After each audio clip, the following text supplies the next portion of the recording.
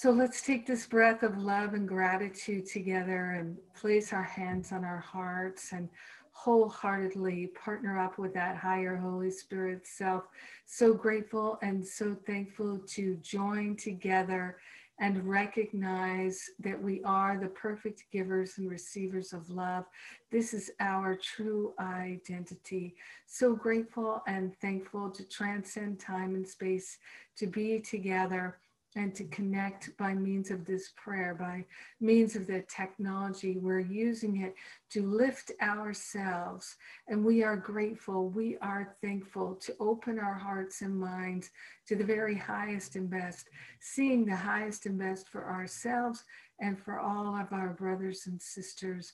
We are calling forth peace in our hearts, peace in our minds, peace in every cell, fiber, and function, every muscle, sinew, and synapse of our body temple. We are calling for peace in the world and peace in the land.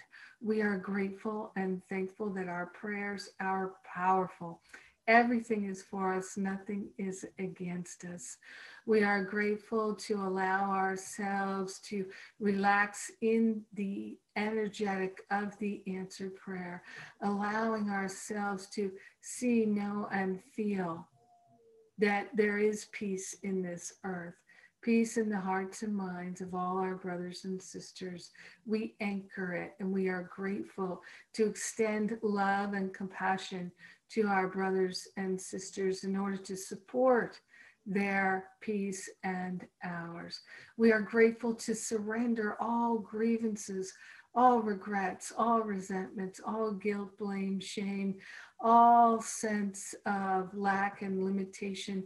We're surrendering it so that we can walk in this world as the very living peace of God. We are grateful and thankful to share all the benefits of this healing prayer with everyone because we are one with them. In gratitude, we let it be. We know it's done. We allow it to be. And so it is. Amen. Amen. Amen. Amen.